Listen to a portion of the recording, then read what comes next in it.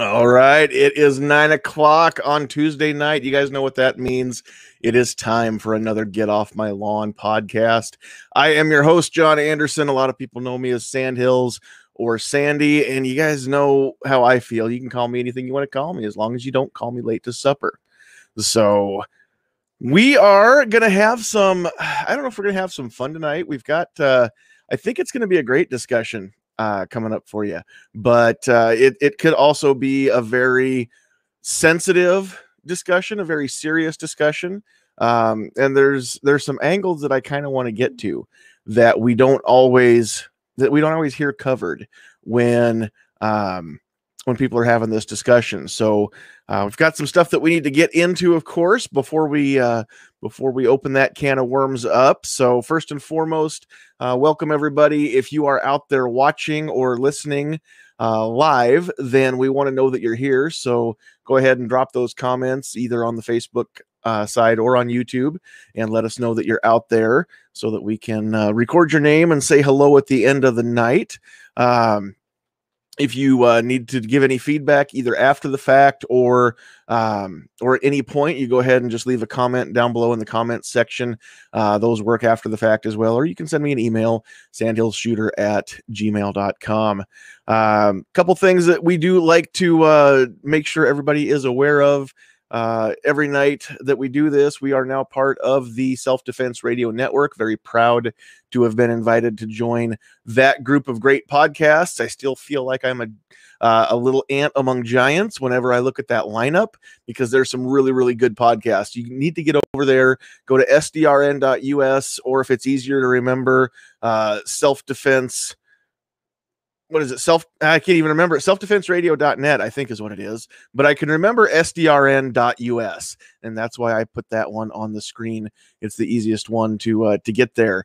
Go check out podcasts like the Polite Society podcast or Riding Shotgun with Charlie, Gun Freedom Radio. There's so many great ones that that just do some really cool stuff. So you can it's kind of like one-stop shopping if you want to learn about pro gun podcasts or pro 2A podcasts. So go check those out. If you are, let me get this off the screen for a second. If you're checking out the cool shirt and you want to know where you can get something cool like this, then we've got the whole lineup over at blackswantactical.com. Our buddy Crumpy was cool enough to set us up a whole lineup of t-shirts and hats and everything else. On the back of it has the green ribbon. It says Sandhill Sweetheart, and her fight is my fight. You can also get one that says Not Today Cancer. It is just helps bring a little awareness to the fight that my wife is going through with her non-Hodgkin's lymphoma. So we've got some details that we will be, once everything's kind of more nailed down in concrete, we'll be releasing some more details here on the channel about in the Facebook page about what's going on there. But all the news so far is good news. It's just there is some news, and we're just not gonna it's gonna take too much of people's time tonight to really get into it, so we'll just throw that into a standalone video.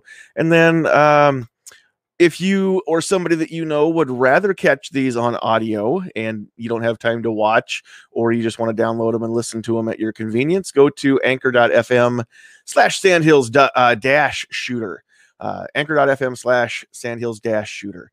And you can find us there. You can find us just about anywhere podcasts can be found. Either search Get Off My Lawn podcast or Sandhills Shooter, or put it all into one search so that you can find us. But Apple, Google, Spotify, TuneIn, iHeartRadio, Stitcher, they're all on there.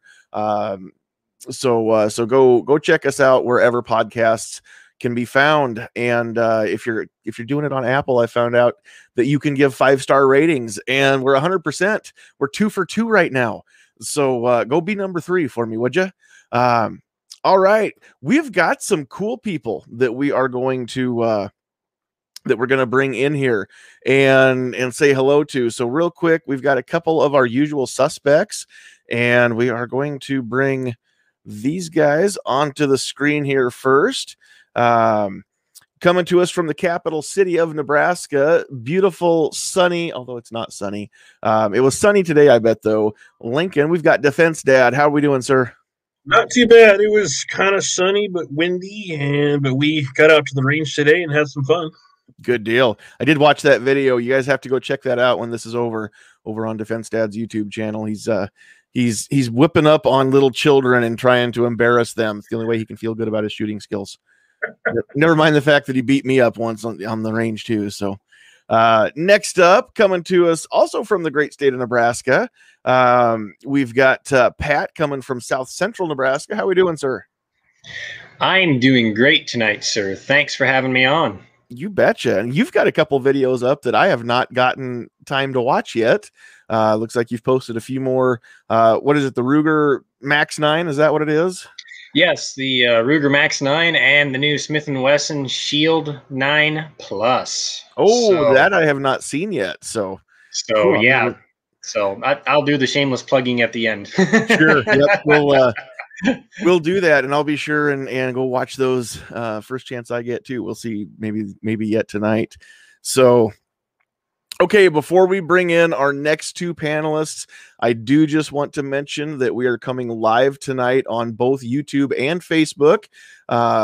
Thanks to John Petrolino and his book, Decoding Firearms, an easy to read guide. Let me get it up here. There it is. An easy to read guide on general gun safety and use. Decoding Firearms is a comprehensive guide to aid new shooters and veterans alike to get up to speed on the safe use of guns. With over 115 illustrations and 266 pages of content, this book is very comprehensive. If you're interested in learning more about decoding firearms, you can visit johnpetrolino.com/decoding-firearms. Decoding Firearms is available for sale on Amazon as a paperback or a full color Kindle version. Be sure to pick it up.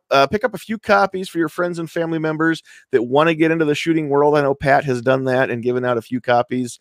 The cost of this book is not prohibitive to make it a gift, and it's a great gift for anybody who is thinking about getting into shooting or is just getting into shooting. And I tell you what, I've been shooting a long time, but I still learned a few things when I read this book too. And it was a great refresher. So go check it out. Get your copy today, Decoding Firearms, an easy to read guide on general gun safety and use. And thank you, John Petrolino, for your generosity, helping to bring us live on multiple platforms so people can find us. Okay, cool. We're just going to get into it because I don't know how late we're going to go tonight. But there's a lot of stuff that we kind of want to cover. So real quick here, we're going to introduce our next two panelists. The first face that you're going to see here is somebody that you guys, if you've been watching a long time, you've seen him in the past, although we have not invited him to join us for a while. But we've got Mike Sodini joining us. How we doing tonight, sir? I think you might be muted. There you go. Yeah, I don't do this anymore. It's okay. Good to see everybody. Thank you for having me. I appreciate you having me on. Yeah, thanks for being here. All right. And then also joining us is Jake Wiskirchen. What is up, fellas? Thanks for having me. And yes, Mike and I did get the same memo about our backdrops before anybody else. I was almost to ask if you guys were in like just opposite corners of the same room there, but I wish. I enjoy his company. I don't know if I enjoy it that much. Yeah, well, I don't really blame you. I get it. All right. So Mike and Jake are both joining us on behalf of Walk the Talk America tonight. We've discussed Walk the Talk America on more than one occasion. If you watch very many of the videos and I move my arm around, you can usually see the bracelet because I wear this almost every day. Yep, and it's just a great way to promote, start a conversation. Maybe if anybody needs one of these bracelets, I tell you what, go to WTTA.org, and for just a very small gift of your generosity, you're going to get a bracelet. And if it's a little bit bigger gift, you're going to get a cool pin. I've got one. It's right here. You're going to get a cool pin too that you can put on whatever you want to put it on there. So go check those out. But do it later. We're going to talk about some stuff right now, and I don't want you guys leaving or being distracted. So here's kind of what I want to get this discussion rolling, because every time that we have another mass murder somewhere in the US and the murder weapon of choice is a firearm, here's what happens. We all know if we're honest, we all know that there's going to be a knee-jerk reaction, right? I mean, as soon as this happens, I mean, we can almost hear it almost immediately, what the reaction is going to be. I'm not talking about the knee-jerk reaction from the left, though. I'm actually talking about the knee-jerk reaction from the right, because sometimes we haven't even gotten blamed for the latest set of murders before people on our side of the spectrum are already saying, trying to get out ahead of it, right? Hey, don't blame the gun. Because that's what the left always wants to do. They want to blame the gun. They want to say, you know, if we didn't have these weapons of mass destruction available to anybody, then, you know, if the evil gun dealers didn't peddle these things at gun shows with no background checks at all, which I heard is something that got said today, and it's a outright lie. But the person that said it knows that too. If it wasn't for all this, right, then we would never have murders. So we all know that's crap. But here's the other thing that happens. We've got the knee-jerk reaction on our side, and we've become so conditioned, and I say we as a generalization, just the pro-gun side at large here, is that we want to say, don't blame the gun. We don't have a gun problem in the United States. We have a mental health problem. And everybody wants to put the whole burden on mental health. And now this is where it gets to be kind of a fine line, and some of this may be semantics, because words do matter. And, you know, if you guys know me, you know, I'm always up for some antics. So, but here's the thing is, yeah, you do have to be somewhat mentally defective in order to think that it's a good idea to take a firearm and go shoot a whole bunch of people, whether it's indiscriminately or if you've got people that you have in mind that you want to target. It doesn't matter. The fact is that, yeah, nobody with their wits about them, nobody in their right mind does that. Okay, that's true. We know that. But I think that when we try to oversimplify things just by saying we don't have a gun problem, the entire problem with everything in this country is mental health, and we need to fix that, we're creating a whole different stigma in a whole lot of minds that a lot of people don't even realize is happening. And so that's why I've got Mike and Jake with us tonight, because you guys, I think, probably see this way more than the average person does, and you see it either firsthand with people that you deal with, or you're seeing it possibly secondhand with people who are dealing with individuals who are suffering from some sort of mental health disorder, whatever that could be. Now, when I say mental health disorder, I just want to put this out here. That does not necessarily mean that somebody's crazy. Okay, it doesn't mean that somebody is a ticking time bomb and that they're, you know, one bad day away from grabbing their firearm and going out and committing murder. That's not it at all. And that's the problem, because that's the picture that we paint when we try to shift the blame and the focus off of firearms over onto mental health. Then all of a sudden, anybody who's fighting with any kind of issue when it comes to mental health, now we're basically trying to paint all of those folks as a potential criminal. And we hate being painted as a potential criminal because we own a firearm. So I really don't want to paint anybody as a potential criminal just because they're fighting with stuff and they're having a hard time dealing with it. And maybe they're dealing with stuff that the average person doesn't deal with, or they just have a harder time dealing with stuff than the average person does. You know, there's a lot of things out there. PTSD is only one of them that people are fighting with. But we know that's a big one.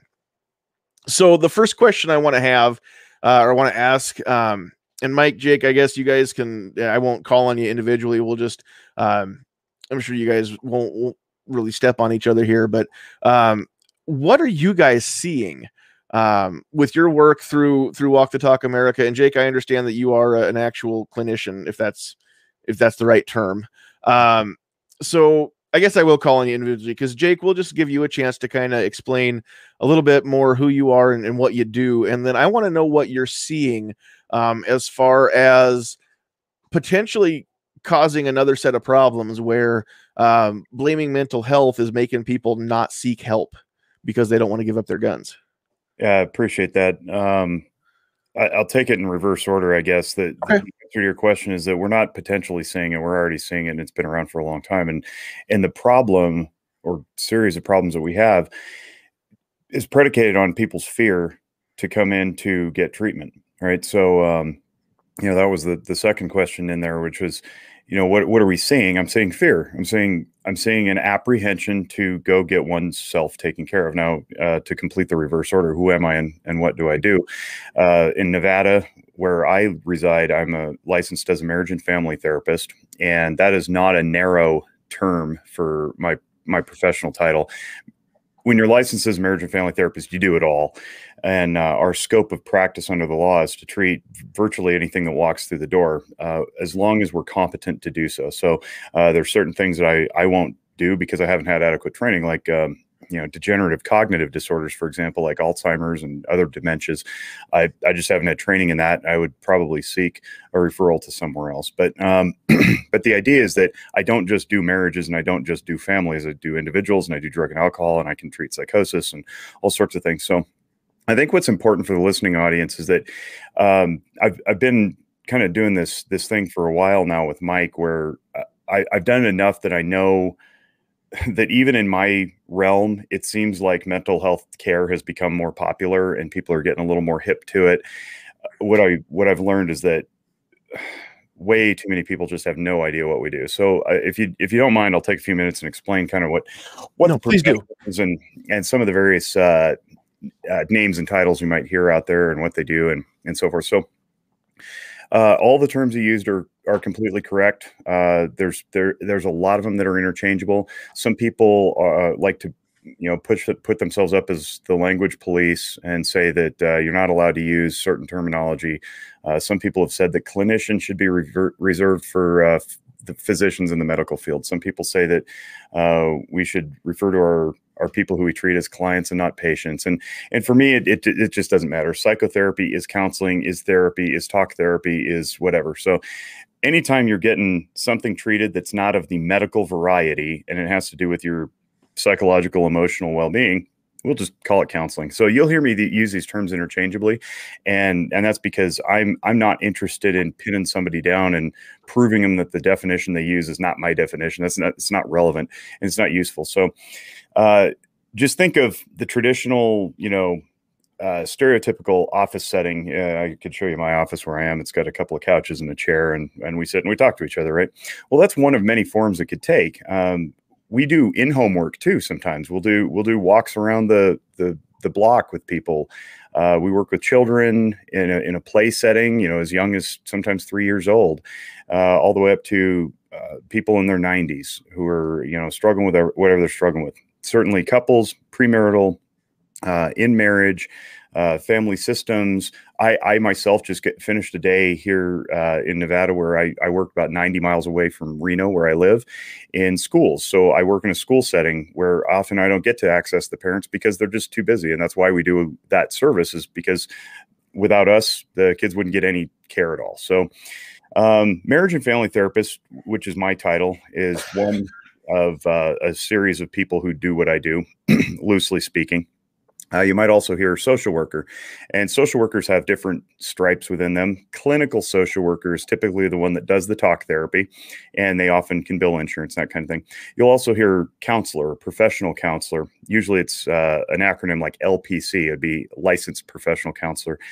You might also hear drug and alcohol counselor. Drug and alcohol can include all sorts of addictions, not just the chemical kind, which are, ingesting something into your body, but also what we would call the process addictions of things like pornography and video games and hobbies that you're doing too much that you don't want to do anymore.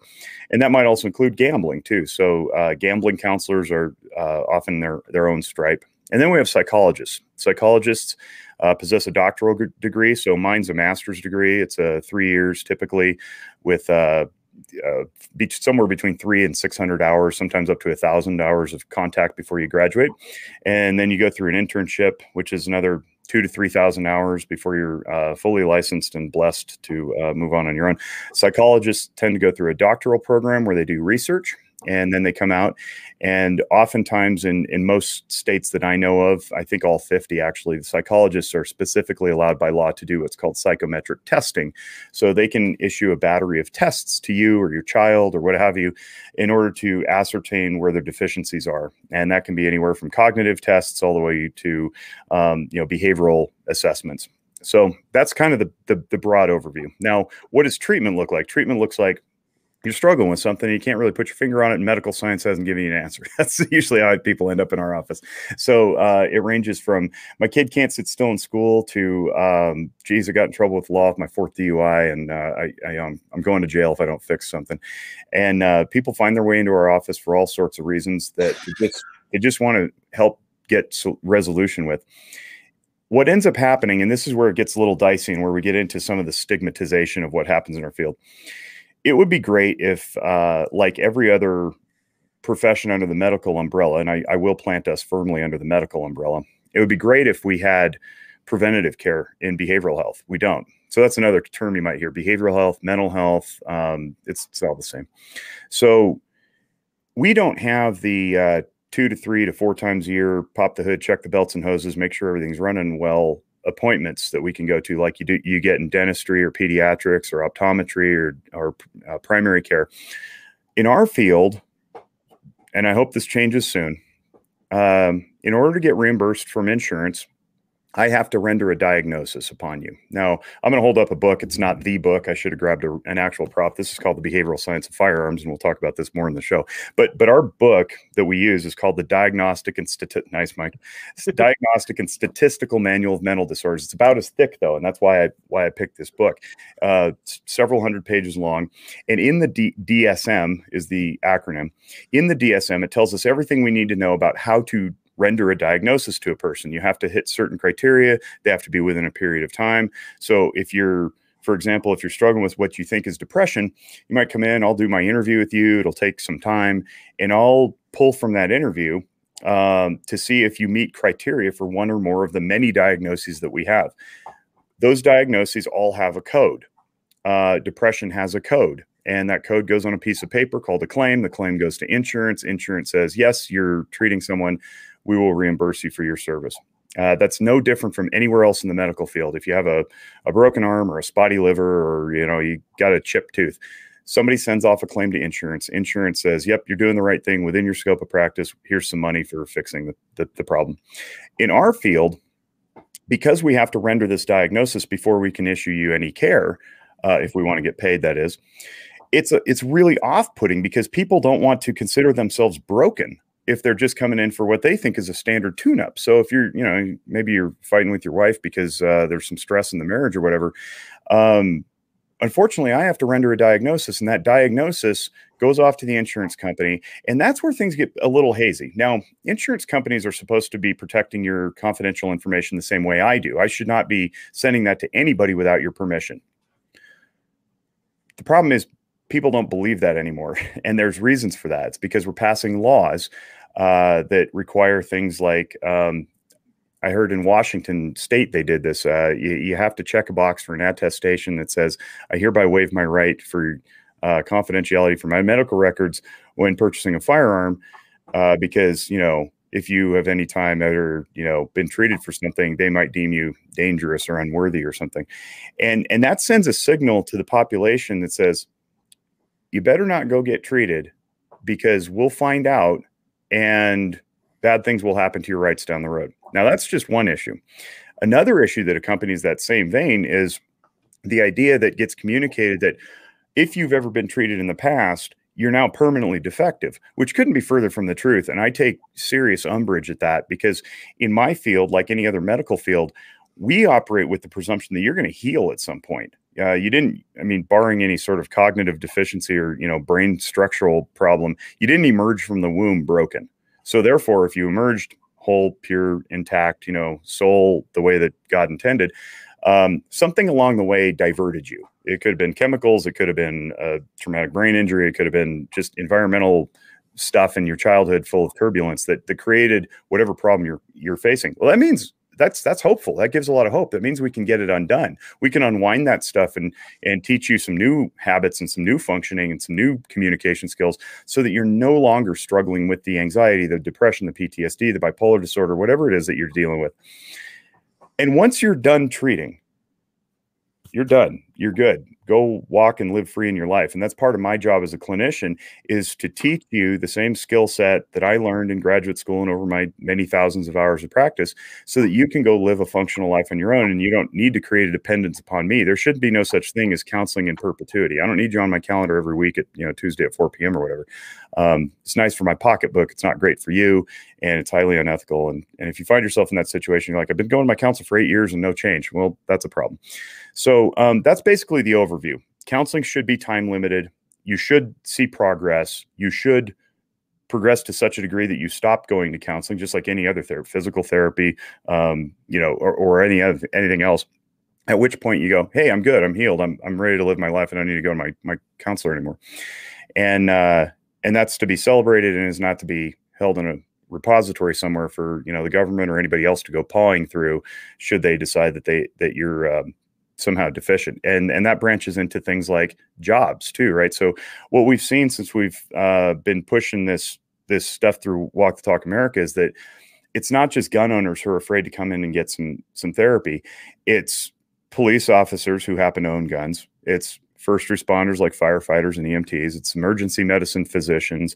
It's attorneys. It's plumbers and pipe fitters. It's carpenters. It's a whole bunch of people who, in the workspace, they get judged condescendingly if they ever go seek help for anything, because help is deemed as weakness. Weakness is deemed to be bad, and we don't want to be seen as bad. So we just don't get help. And then, unfortunately, a lot of people end up taking their own lives because they bottle this stuff up. It doesn't have anywhere to go. And that's worse. So we're trying to prevent worse by opening up and offering the opportunity to somebody to come in without fear of retaliation or judgment or stigma, and just come in and say, hey, man, you're safe with me.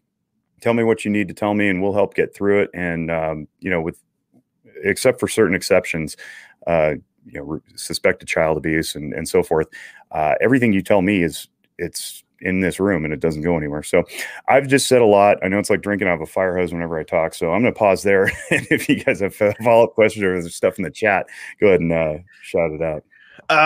I've seen one question, and it doesn't necessarily apply to tonight's topic, but it does apply to what you were mentioning, just with kind of the backstory here.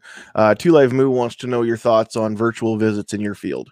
Oh man, what a great question. Thank you. What a great name.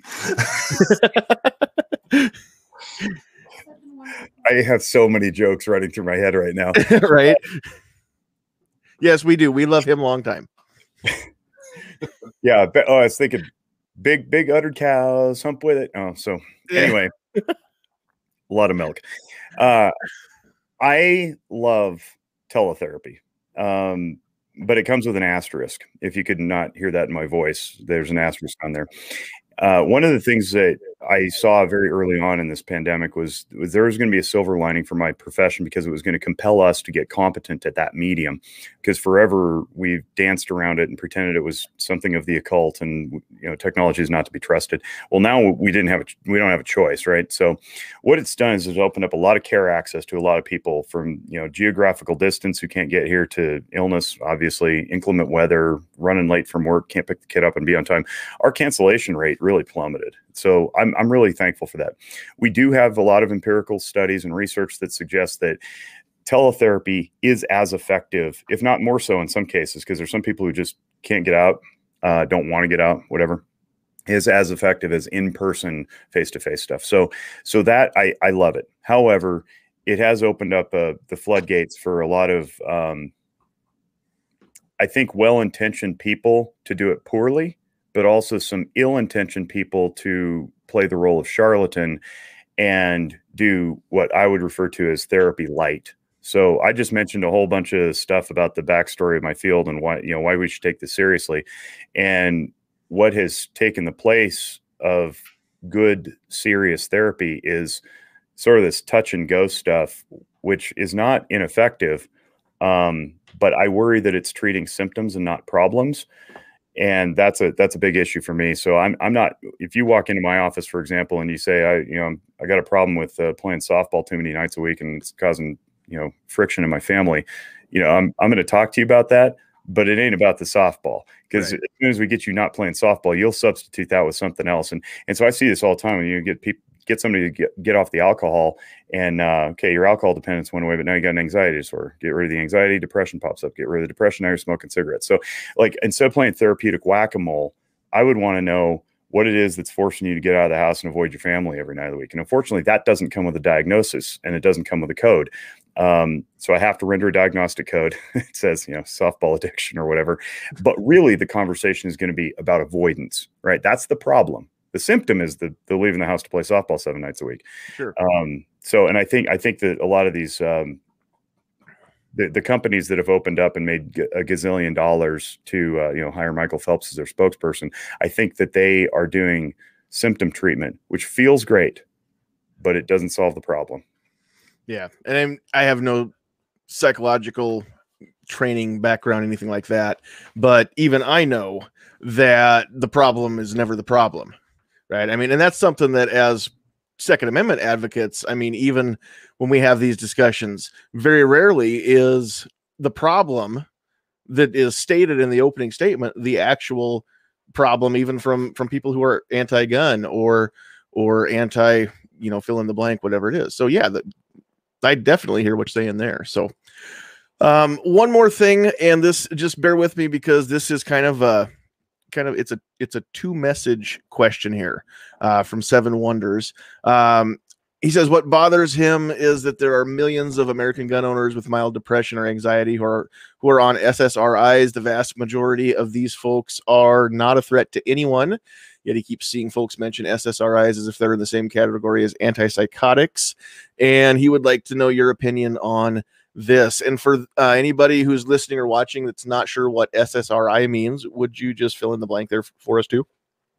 Yeah. So the first qualifier I have to issue is that I am not a medical doctor. So I'm not a prescriber. I don't prescribe medication. I do read a lot about psychotropic medicine, and I'm reasonably competent to know what is working and what's not in somebody.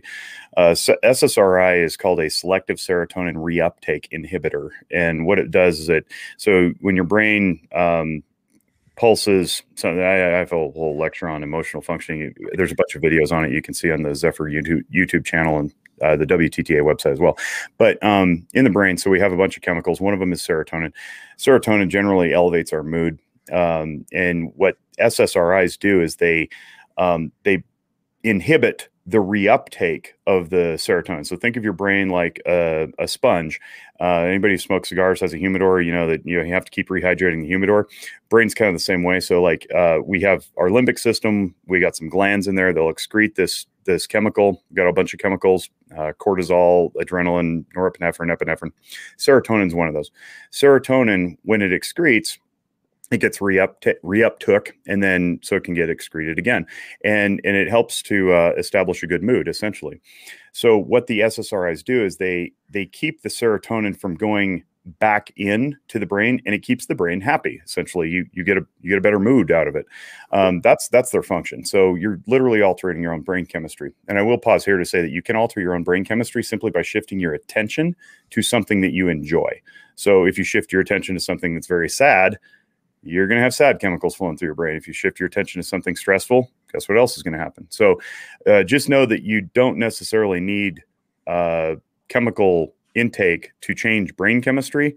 You need to practice where you focus your attention. So it is possible. I'm not saying that SSRIs are bad at all. I think they're great. And if you need them and take them and they work, good, keep doing it. Where people, I think, get a little sideways is sometimes SSRIs are used as antipsychotics in certain cases. And the tough part about talking psychotropic medication is that it's all experimental and it's all individual. Now, that's not to say that we're using the country as lab rats. They've been tested and proven, and the FDA has given its approval and all this stuff.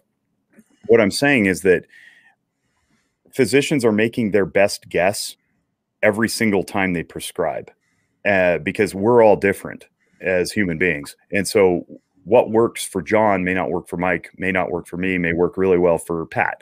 And that's all variable by who we are, body weight, chemistry, all sorts of stuff, age, even race and ethnicity. So when we hear things like, you know, the crazy guy was off his meds, or crazy guy was on his meds and the meds caused the problem, right?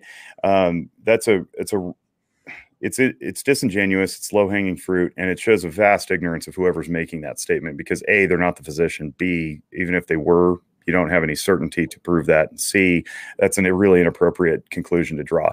What it does, though, when we draw conclusions like that, is it makes us safe. It gives us a sense of control. Like, hey, if I can explain this really horrible thing, then I'm satisfied and I can walk on with my own life and not really dig into the nuances, right? So that's why we get labels and people cast off, you know, aspersions at other people. So it makes me think that I have control over making sense of this senseless thing, whether it be violence and destruction, or why does the earth spin the way that it does? We come up with reasonable explanations and then we sleep at night. So when there's things that defy reasonable explanation, we just reach for the closest thing possible. That's why I call it low-hanging fruit, because it's like, you know, just reach up, pick an apple, satisfies my hunger. Reach up, pick a reasonable explanation in my head, even though I know nothing about psychotropic medication, and it satisfies my curiosity. So sure. That's that. Sure. And there seem to be a ton of people, and it seems like fewer and fewer people all the time are willing.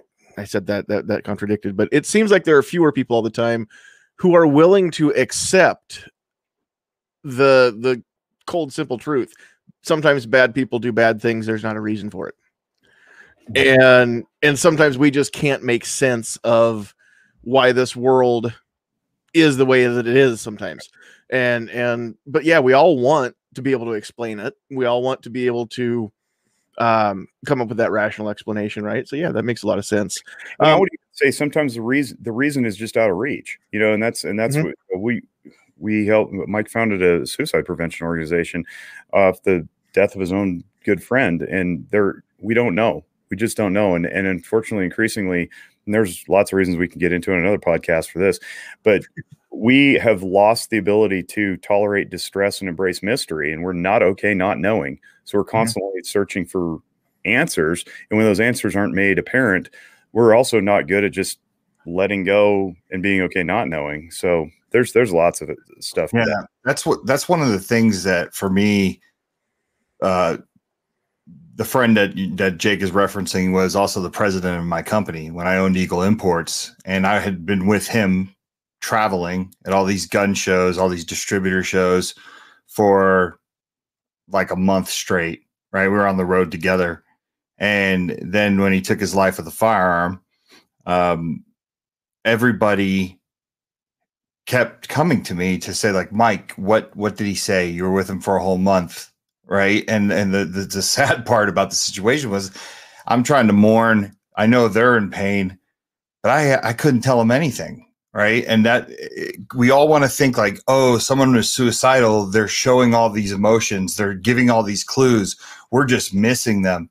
You know, I always tell this story. The last time that I talked to Bill, his name is Bill Strominger, he was actually upset at me because I wasn't making the proper flight arrangements and hotel arrangements that he had made because we had more traveling to do. So it was, you know, our goodbye wasn't goodbye. It was, hey, dude, get going on all these reservations. I've already made mine.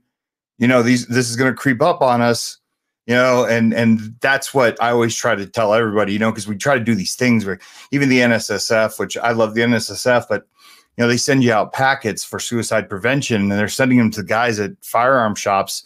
Look for these signs. And I saw somebody in the comments earlier said, not everybody says everything. You know, and that's always a problem. So, yeah. Even in counseling where they, you know, ostensibly walk through the door to say stuff and solve things. It's like sometimes they just don't. You're muted, John.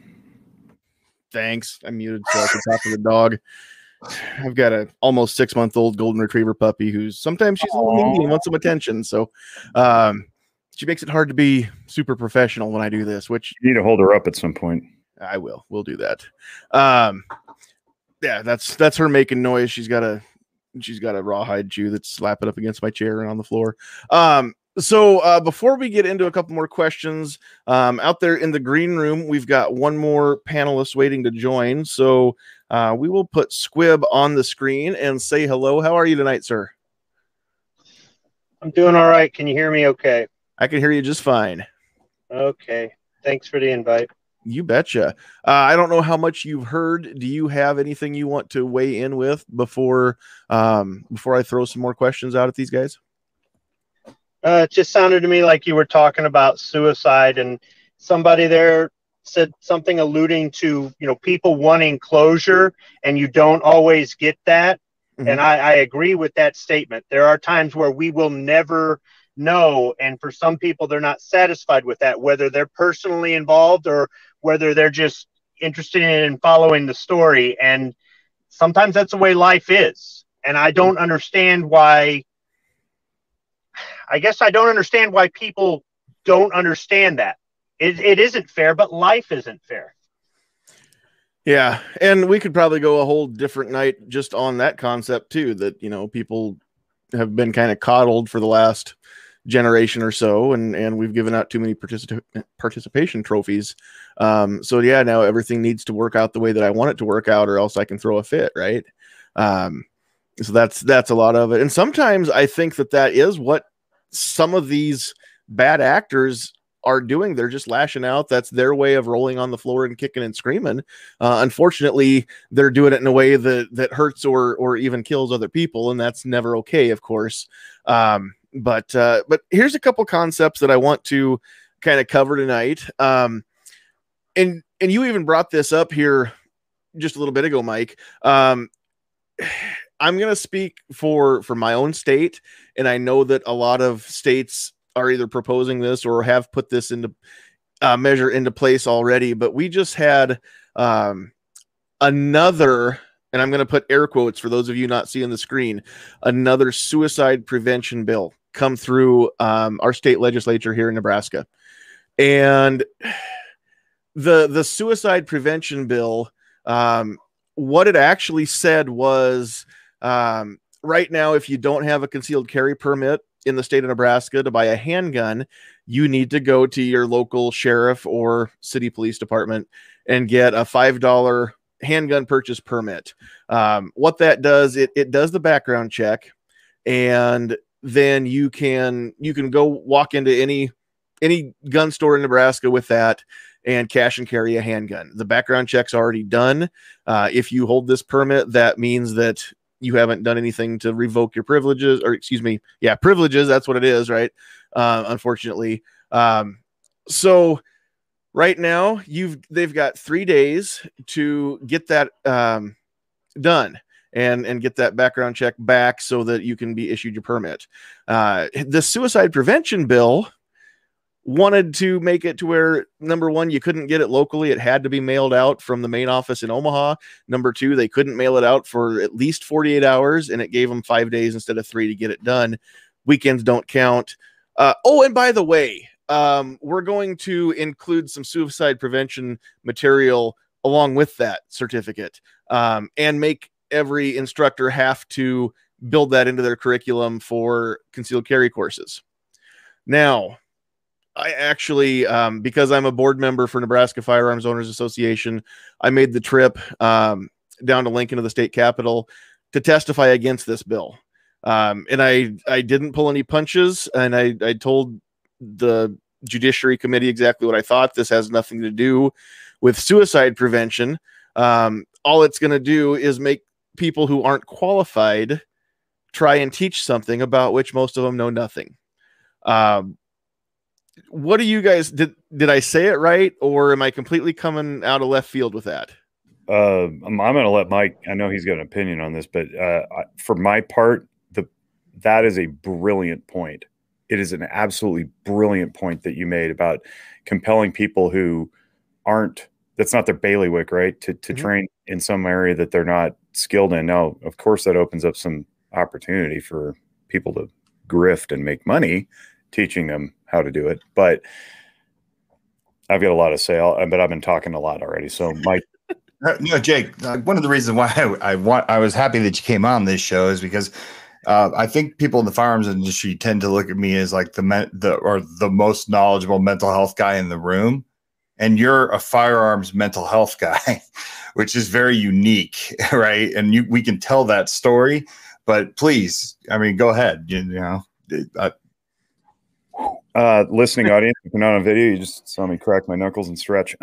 Okay, so here's the bottom line. We don't need to be told by government to do all those things. I mean, outside of the background checks and the bureaucratic nonsense that's clearly made to be obstructive to gun access, I see nothing wrong with incorporating a suicide or mental wellness training in not just firearms training and CCW permit training, as if we need a permit to carry, but that's another issue.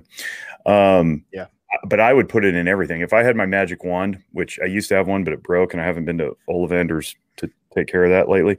But if I could wave my broken magic wand over society, the first thing I would do, is to incorporate emotional functioning so that we know what our brains are doing between thought and feeling into all 9th grade health education courses. I would start a little younger with the elementary school kids, and I have a 5.5 and a 3.5-year-old.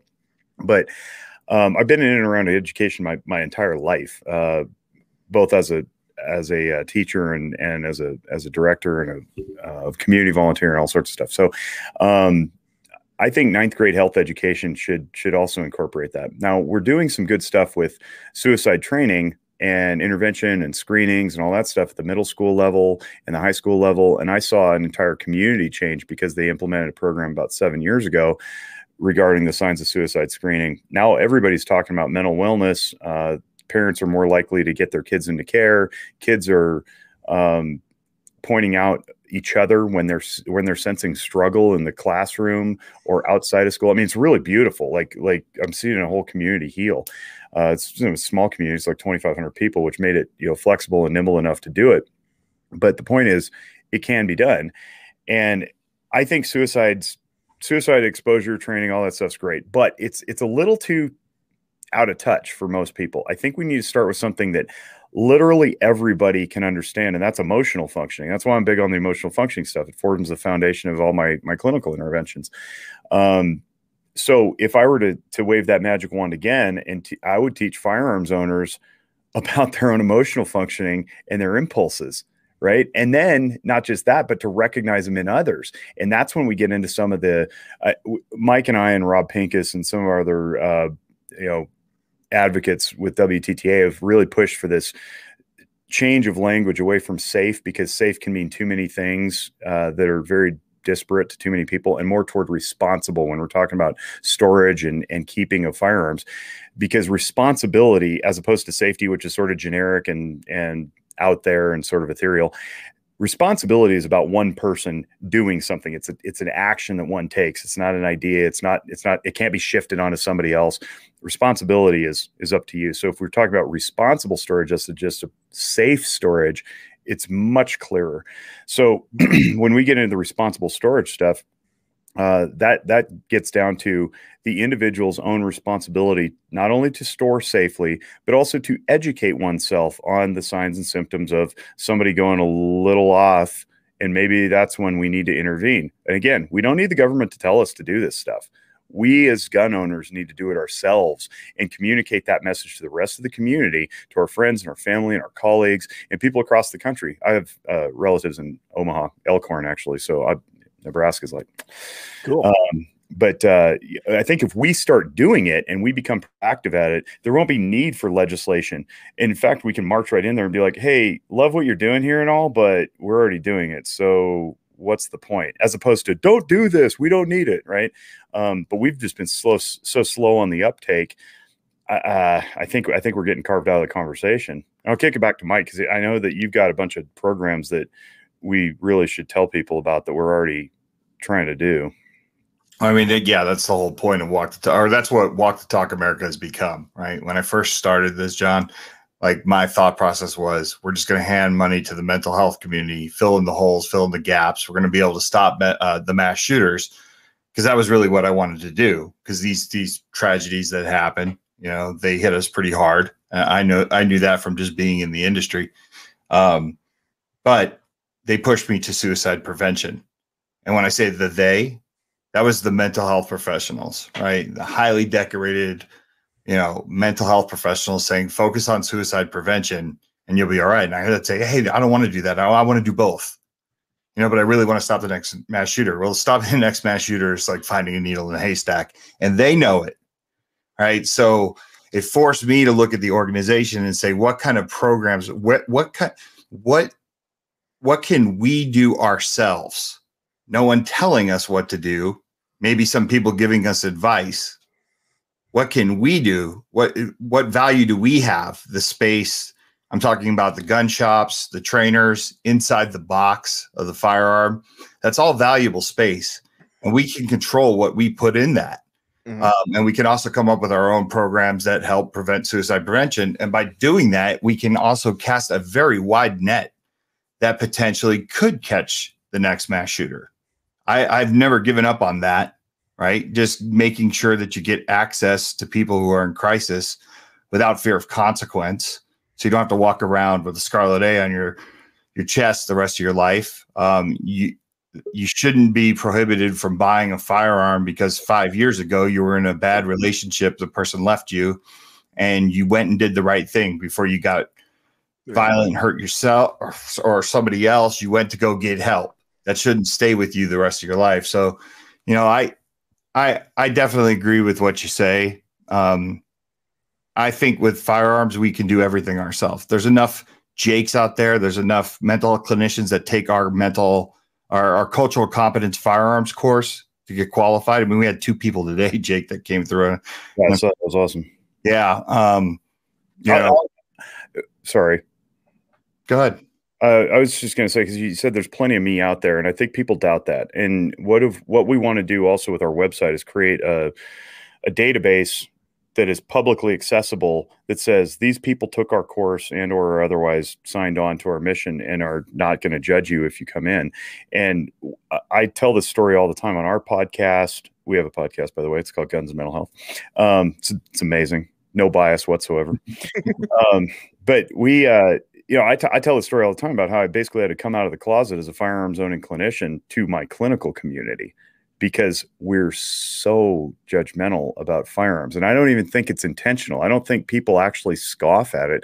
I think it's just so taboo, just like mental health. We don't want to talk about people's mental illness. We don't want to talk about their struggles. And in my profession, we just don't talk about firearms, except to say, do you want firearms? You know, to a suicidal subject. And it's like, that's not the right way to do it. That's very off-putting, and you'll never see that person again.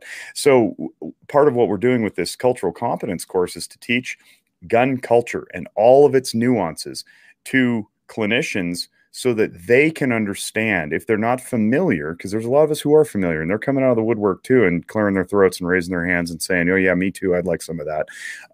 But to the ones who are just genuinely curious and have open minds and haven't already closed themselves off, they come in and they go, my goodness, I had no idea that there is this much dynamism to gun culture, to the firearms people, the industry, the hobbies, and the professionals, and they have their minds changed. You know, they might still be not gun people. That's fine. Like, I know that, Edgar Antillon wants to arm everybody. That's not a bad idea, but not everybody wants a gun, and that's fine. We're not interested in selling firearms to people. What we're interested in selling is non-judgmental, welcoming embrace to those who are struggling. And when you got statistics published by Pew Research Center from 2017, by the way, not exactly recent given the surge in sales, that suggests that 42% of Americans, probably north of 50% now, either own a gun or live with somebody who does. That's half your freaking clientele, man. Mm-hmm. Like, every other person who walks through the door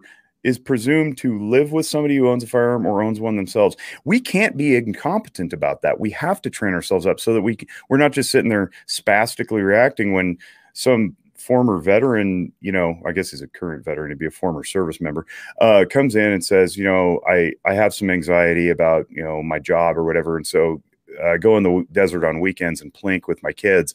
And we go, you plink with your kids? You shoot guns with your kids? Should I call CPS? It's like, no, please, for the love of God, don't do that. But we have people who think like that. And I know, because I've talked to some of them and then, change their mind, thankfully. That's what we're trying to do. We're trying not only to shift minds and invite people into the beauty of what it is that we do as gun owners and appreciate it fully, but also to invite in the firearms owners to say counseling isn't so spooky. I'm not scary. Come talk to me. I'm cool. I think.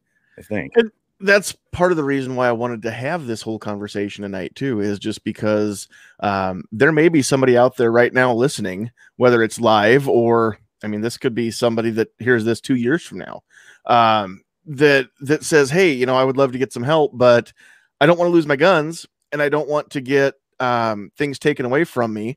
So that's going to lead me to my next thought. Before we do that, we've got another, he's not really a regular, but we've seen him in here before. So we're going to say hi to Ghost Tactical. What's up, sir? What's going on, guys? How are y'all doing? What's up, Trey? Been a minute, Trey. Yep, how y'all doing?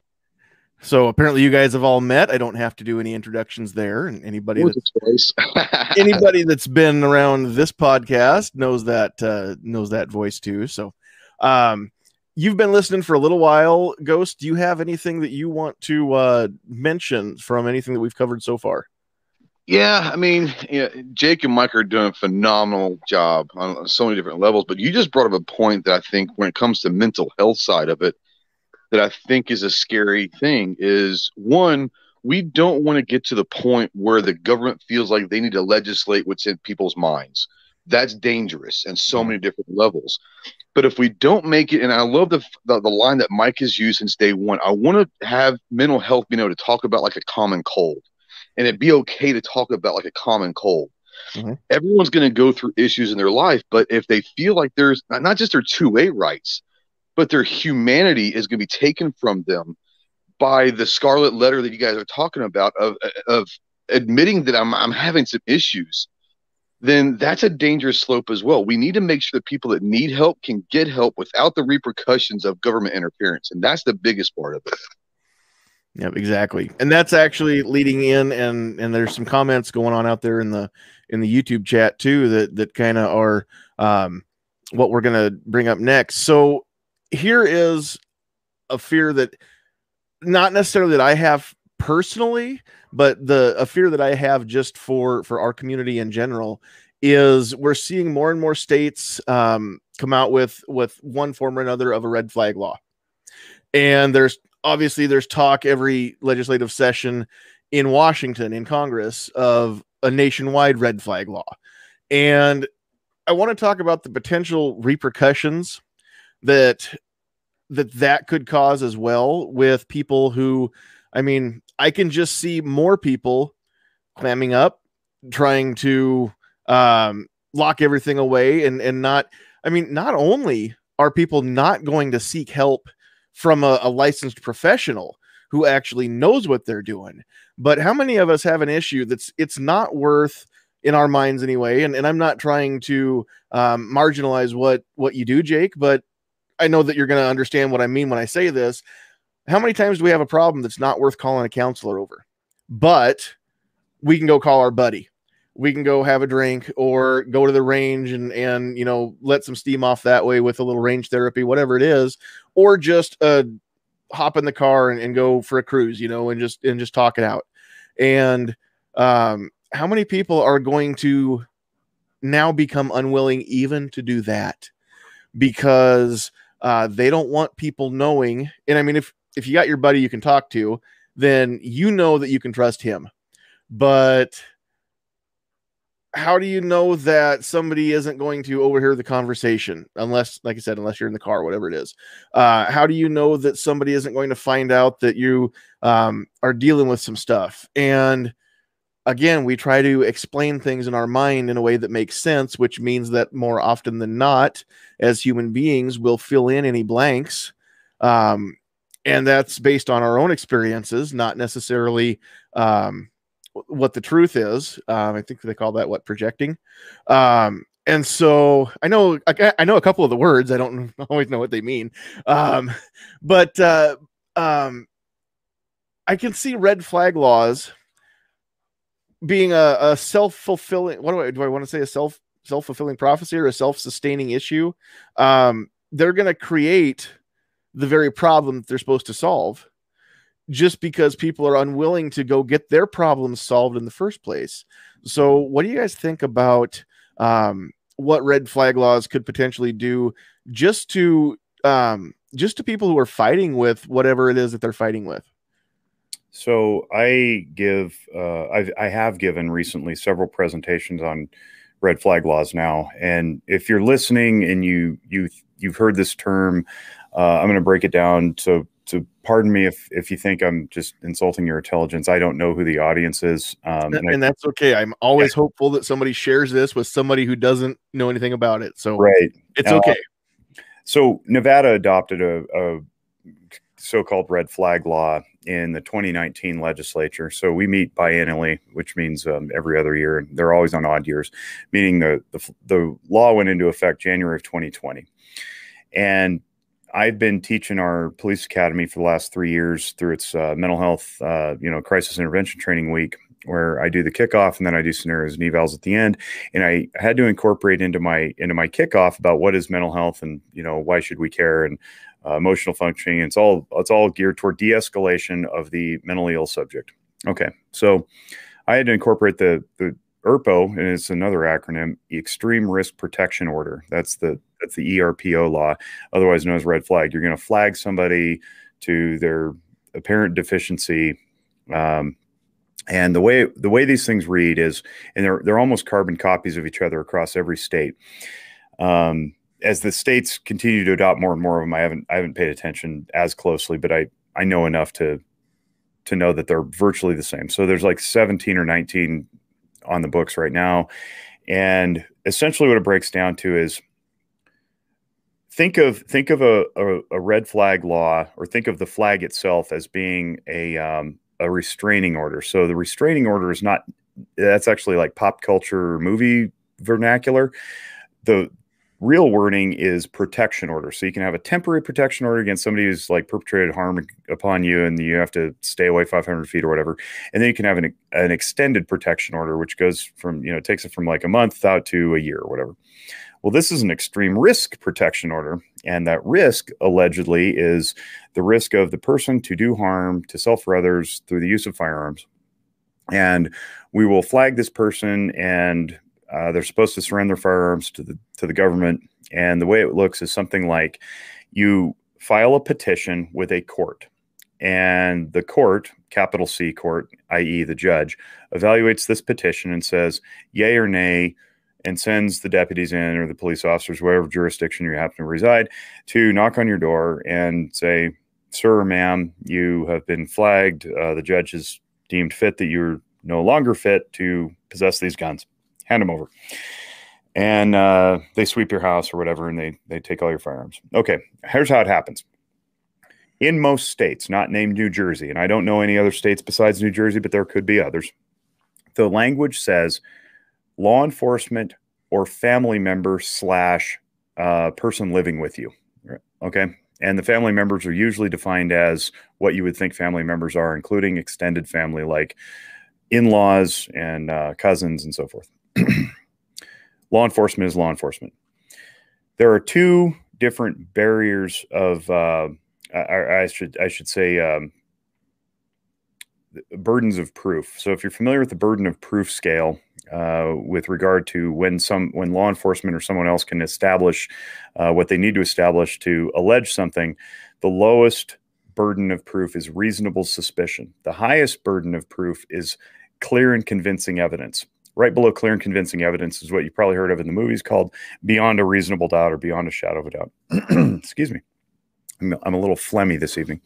So what happens is these laws say family members can fill out this application or this petition to the court based on reasonable suspicion that you are at risk to use your firearms in a negligent way to cause death or harm. Law enforcement must use probable cause. That's a step above reasonable suspicion. Okay, so the petition goes through. They determine that you're at risk. You have to give up your guns. Now, there's all sorts of issues in there that obviously law enforcement was not consulted upon, because can you imagine being a cop showing up to somebody's house who's at risk, and we'll just presume that there's a real risk, right? Let's presume this is of good nature and good intent, and there's actual legitimacy. Knock, knock, knock on the door. We're here to take your guns. How do you think that's going to go over? Yeah, we've already seen that go not well in Maryland. Yeah, not good. And then you have no knock orders. That's worse. Mm-hmm. So already you've got conflict on your hands and possibly escalating a situation that didn't need escalating in the first place based on somebody's suspicion. All right. Let's say it goes well, right? They knock on the door. Hey, sir, ma'am, we heard these things. We've got this order. And they go, thank God you're here. I didn't know what to do. I really need help. Great. Okay. Hand over your guns. We'll keep you safe from the guns. Never mind all the other dangerous objects in your house, like the sharp objects and the rope and the shoestrings and the Drano under the sink. The car, the swimming pool, the pills. Yeah. Okay. So enough of being cheeky. They take the guns. You go through your treatment. You're in a mental health crisis. You got some stuff going on. Your wife just left you. Your dog just died. Whatever. It sounds like a country song, right? So you go through all that because, as I said at the outset of the program, mental illness is temporary. It should be overcome. Great. Now you've overcome it. Some time passes. Doesn't matter what time. You want your guns back because you're healthy. You don't have the scarlet letter on your chest. To get them back, the burden of proof that must be achieved is clear and convincing evidence that you're okay. The laws don't say what clear and convincing is. It's up to the judge. And they do that on purpose because every case is different. And it's not just for this, it's for anything, right? We don't want to restrict judges' ability to judge by, tying their hands with the law. But what is clear and convincing evidence in this case? You've got due process issues. You've got Fourth Amendment issues. But the point is, government has your stuff. How do you get your property back? Clear and convincing. Clearly convince them that you're safe. How do we do that? Well, Gianni Pirelli, who wrote this book that I held up at the beginning, The Behavioral Science of Firearms, it's 600 pages long.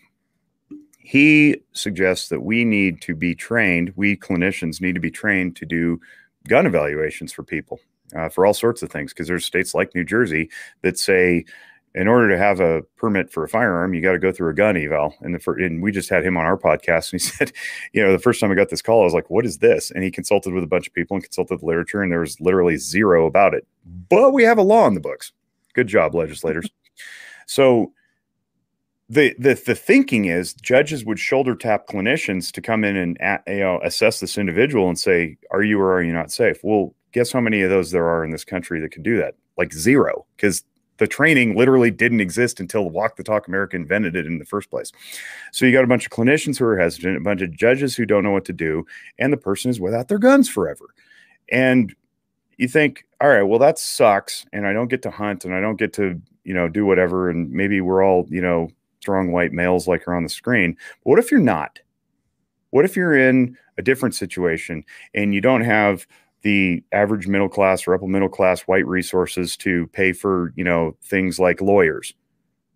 What this disproportionately disadvantages is our minority communities, our impoverished communities, domestic violence survivors, and a whole litany of other people who are otherwise traditionally voiceless at the table. And Laura Smith from Liberal Gun Club does a great job breaking that down. But my problem with the red flag laws is it dissuades people from getting care, because in New Jersey, and remember I said New Jersey was an exception, New Jersey's law doesn't say family member or law enforcement, it says any person. And now, as of a month ago or so, I saw, thanks to Mike sending it to me, Johns Hopkins University, their public health school, put out an hour-long video on YouTube where they have two different cartoon vignettes telling physicians or otherwise interventionists in the medical sphere how to talk somebody into red flagging their family members when they're otherwise well-intentioned person being treated, patient, client, might not necessarily need to be flagged. On top of all that, when you get a protection order issued against you, it's a legal insertion into your life. Every time you fill out a form for an application to a job, you fill out a background application, you have to attest, are you subject or have you ever been subject to a protection order? Guess what that is? Now we've just criminalized being sick. So you're sick in the body, you're sick in the head. We've made one of those criminal, and it goes into your background check. It goes into your job application form. And that's a problem. And of course, people aren't going to go seek treatment if they think the clinician they're going to seek help from is going to flag them. Not just, let's take guns out of it for a second. I know we're all 2A people, but it's a property rights issue. And let's pretend you don't care about your property. All right, you want to get rid of your guns forever. You still have the Scarlet Letter now. Yeah. Now, my profession has a responsibility, and I sing this loud as I can from as many high places as possible. We need to start pushing back on this because it's deleterious to our profession to have people scared of treatment because they think that somewhere down the road they may be denied a job, denied a privilege, like maybe driving, for example. I don't know how far this goes to the DMV. Certainly their Second Amendment rights, simply because they were ill. That's not okay. And our associations need to galvanize. And unfortunately, they're not. And I have a big problem with that. And I have a head full of opinions and lots of words to express them. But for now, I just want to pause because I want to say how stridently opposed I am to these red flag laws. However, they're on the books. And the best we can do right now in the current culture is probably not ask for a repealment of them. We can ask for modification to at least give us clarity on what clear and convincing evidence comprises, and or at least bring down the clear and convincing to reasonable suspicion that you're okay. Right. Because that's what got your rights taken away in the first place. Yeah. And John, just to let the listening audience know, like, Walk the Talk America has been around long enough to gain the respect that it has to be at the table for many of these discussions. And I want, sometimes when we look at ourselves as a firearms industry, you can get disenchanted because you can be like, look, we don't even have a voice. People are censoring us. We can't even go into these conversations. We're there, and we're having these meetings, and we're bringing the right people in, and we're using a little bit of a keto move to like kind of spin this in other ways to kind of change minds. But we just got there. We just got these seats at the table. Right. It's going to be a while. You know what I mean? Yeah. If I've learned anything in my short tenure as a NFOA board member, it's that the legislative process does not move quickly. And I knew that, but I didn't know that like I know it now. And I've only been paying attention for, what is this, March, for 3 months now. And so, yeah, I'm with you. But again, I mean, that's why we're having this conversation, because some of these thoughts are thoughts that maybe a lot of people haven't stopped to consider, especially, anything that happens. It's so easy to grab your phone and throw out a meme or throw out a post onto social media, right? Not understanding that, I mean, sometimes we are our own worst enemies, even within the Pro 2A community. And sometimes we mean well, but we end up shooting ourselves in the foot. And what I don't want to see is that. So yeah, I'm glad you guys are there. I'm glad that there is a Walk the Talk America.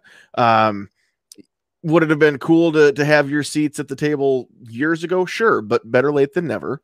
I'm glad that you're there now. I'm glad that finally there's somebody who not only can be a voice for firearm owners, but somebody who can be a voice that they'll actually potentially listen to. I don't know if they are listening to you yet, but at the very least they wanted to hear your opinions, or they wouldn't include you. So, I mean, we're making progress there from our end of things too. Real quick, I will say that some of our work here in Nevada has been with the VA, or not specifically directly with the VA, but the Nevada Division of Veteran Services. It's heading up the mayor's and governor's challenge teams to prevent suicide. And there's been large, widespread interest in altering the red flag law as it stands now.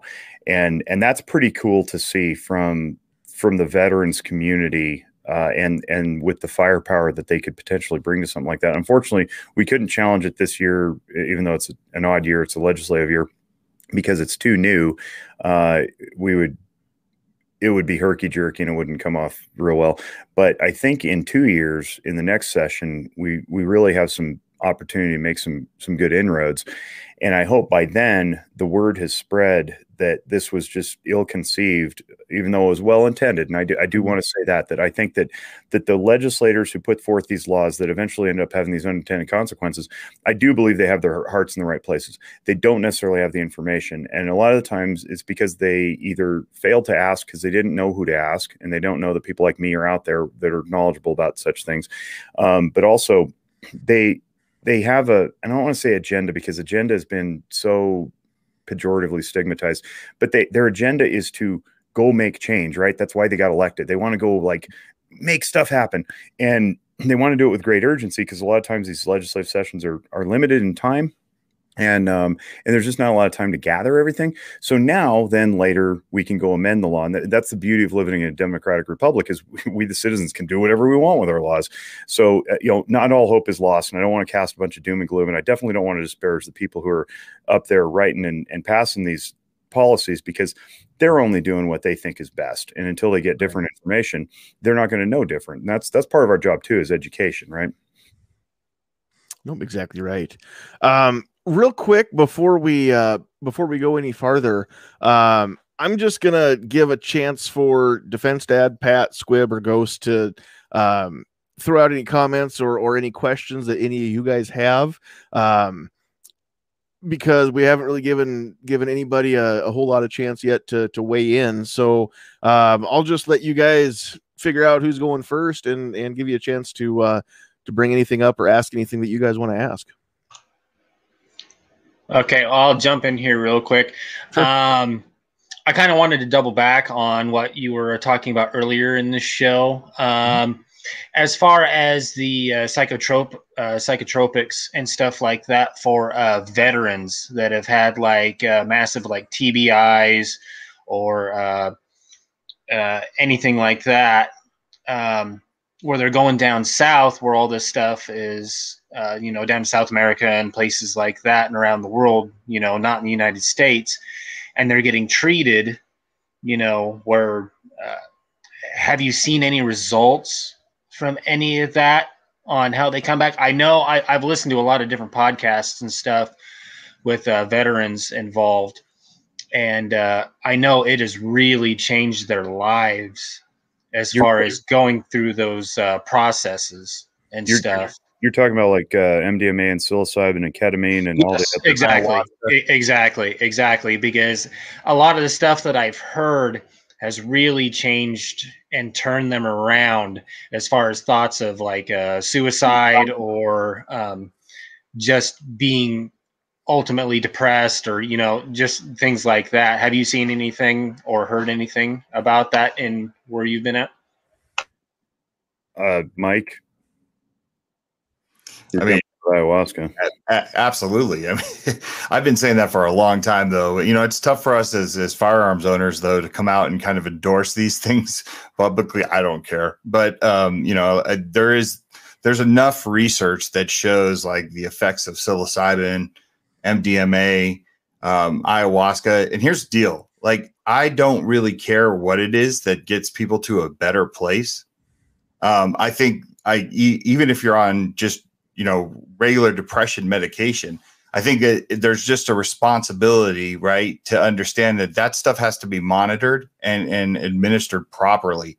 I don't know how many friends that I've had that have been prescribed something because of their depression or their anxiety, and they don't go like even 30 days without I would say knock out the drinking, knock out all these other things, the bad behavior or any behavior that might affect the how the drug treats you, right? And that's with any drug. These are the things that we kind of have to be cognizant of, because if you don't really monitor it and find out that it's the right thing for you, you're never going to heal.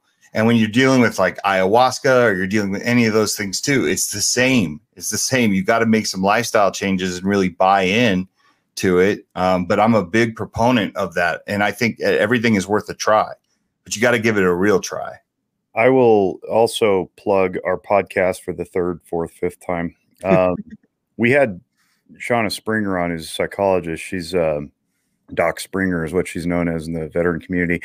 And she's part of a group. If you go to stellacenter.org, I'm going to pull it up real quick.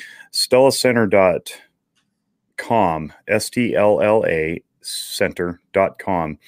You're going to find out about something called stellate ganglion block. And it's a treatment that's been around for like 100 years. And it's not, I hate to call it this. It's not an alternative medicine treatment, which is exactly what we just got done discussing, even though all those drugs that we just listed off are going to be allegedly scheduled down this year or next year by the DEA. Stellate ganglion block is a shot. It's an anesthetic. An anesthesiologist came up with it, and you inject it in the base of the neck, right at the base of your brain stem, right in the C1 area. And what it essentially does, and you can listen to her on our podcast, but it essentially reboots your limbic system, your emotional functioning, so that people struggling with PTSD are no longer in that perpetual fight, flight, or freeze cycle. It reboots you and puts you at a new baseline. The crazy thing is there's something like 80% effectiveness on the first shot. And if you go and it doesn't work, you go back for a second shot, it shoots to like 94% or something. It's nuts. Wow. Like this is treatment's been around totally. Wow. Legitimately that's awesome. For like 100 years. And they're doing this in Palo Alto, I think, somewhere in Northern California. And the next fight is to get insurance to cover it, but then also to get more providers on board to administer the treatment. However, to Mike's point, if you've been living a life of illness, you tend to gravitate toward ill people. And I'm paraphrasing Shauna in this. You have to make behavioral changes in your life. Just because you have your awakening with your psilocybin, or you go through your MDMA experience, or you get your stellate ganglion block, and you wake up and you go, oh my gosh, I want to live a different life. You can't just automatically start doing that. Whatever you practice for a really long time, you're going to get good at. And if people have practiced living poorly, or being angry, or gravitating to people who don't necessarily have their best interest in mind, maybe even sometimes marrying them, you're going to have to practice something different if you want to get out of it. So even though we've reset the mechanism, the outward behavioral performances will pull you right back into that. So I am a big fan of all the non-traditional, non-psychotropic, non-big pharma interventions, including talk therapy, which is effective. EMDR is effective. There's all sorts of stuff that's effective. Try what works for you is what I would say, but also be cognizant that if you've been practicing something a certain way for a certain period of time, it's not going to go away overnight, because you didn't get there overnight. Hey, by the way, Jake, I think we should plug Shauna's book. Because there are a lot of veterans and probably active duty military listening. Warrior: How to Support Those Who Protect Us is a great book. And I think everyone should pick it up and check it out. I mean, I'm looking at it on Amazon right now, and it's got 5 stars. Yeah. While we're plugging our podcast, because it's shameless, even though we turned it over to the other guys on the panel. So some of what I was drawn from when I was talking about the red flag stuff with regard to law enforcement came from our interview with Ryan Hale and Christy Butler, who are both clinicians who ride with law enforcement to go to those calls. And also from our interview with Brandon Casanelli, who is a Reno police officer, who's also a marriage and family therapist intern, who's embedded in the Reno Police Department as peer support specialist with a license to do mental health, and with our own sheriff here in Washoe County, Darren Balaam. So there's a listen to our podcast. It's really good. Trey had something, I think. Yeah, I wanted to kind of discuss something when it comes to the veteran side of things, and it's something that I'm personally working on with one of my congressmen, one of my senators, directly. We're trying to get something to understand that a lot of veterans have issues when they come out of active service, and this is something that's extremely important for a lot of veterans. When they get a TBI or they're having issues with PTSD or something while they're in, it's impossible for them to report that because that is effectively the end of their career. Okay.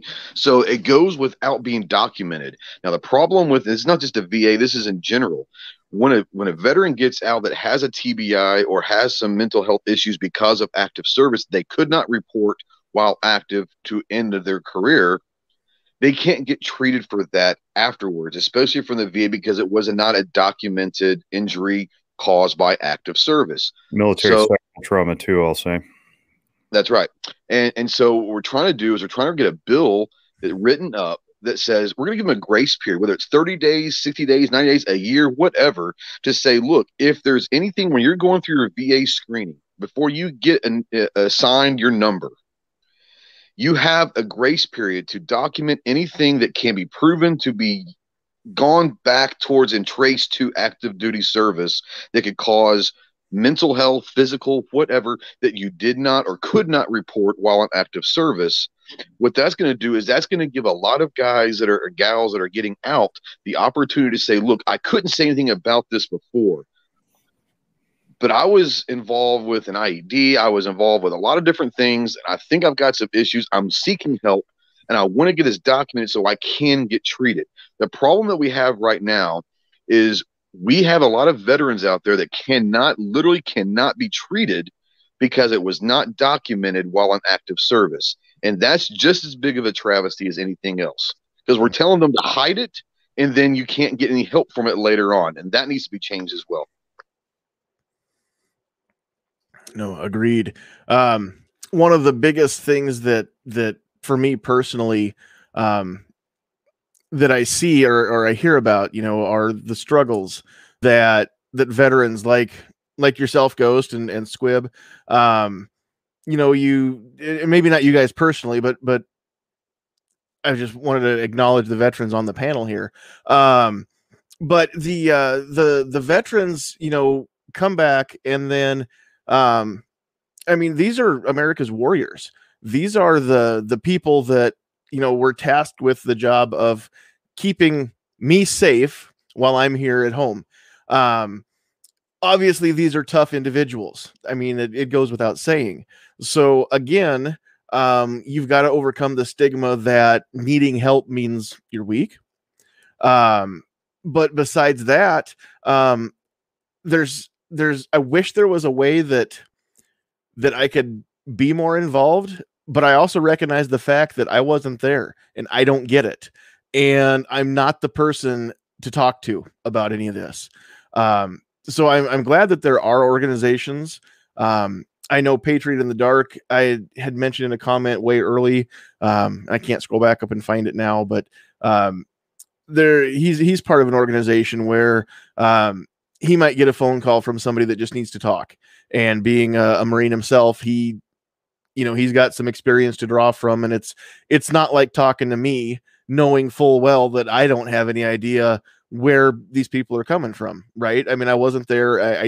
I don't get it. I know it was bad. I don't know how bad, and I can't wrap my head around it.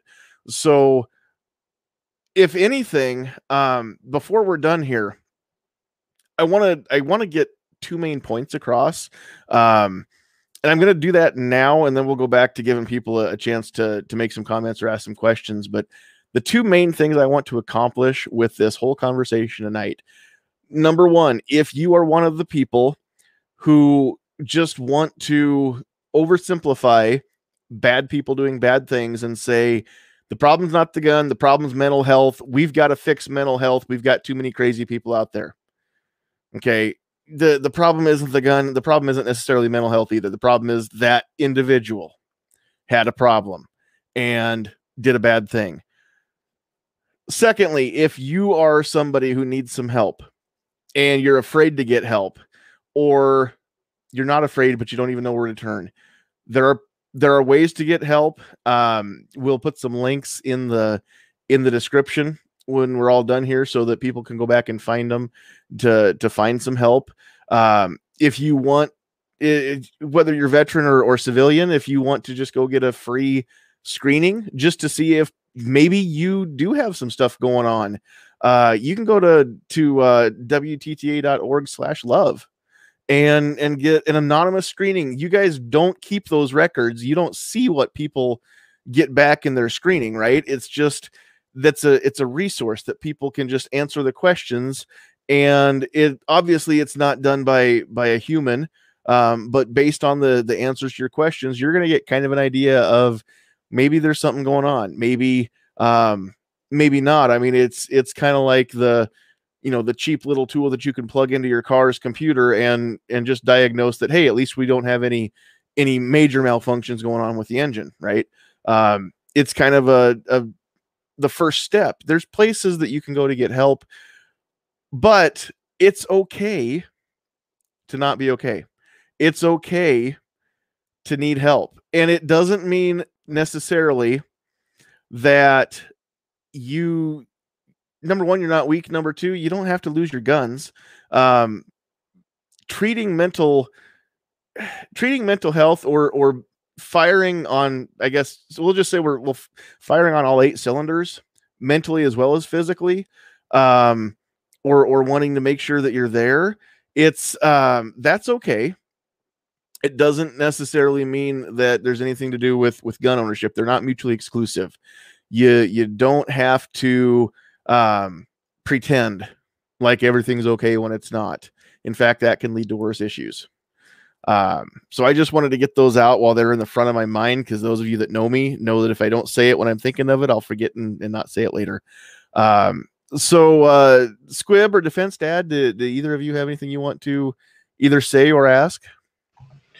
Yeah, so I do, and I'm going to say this, and I don't mean any disrespect to the mental health profession at all.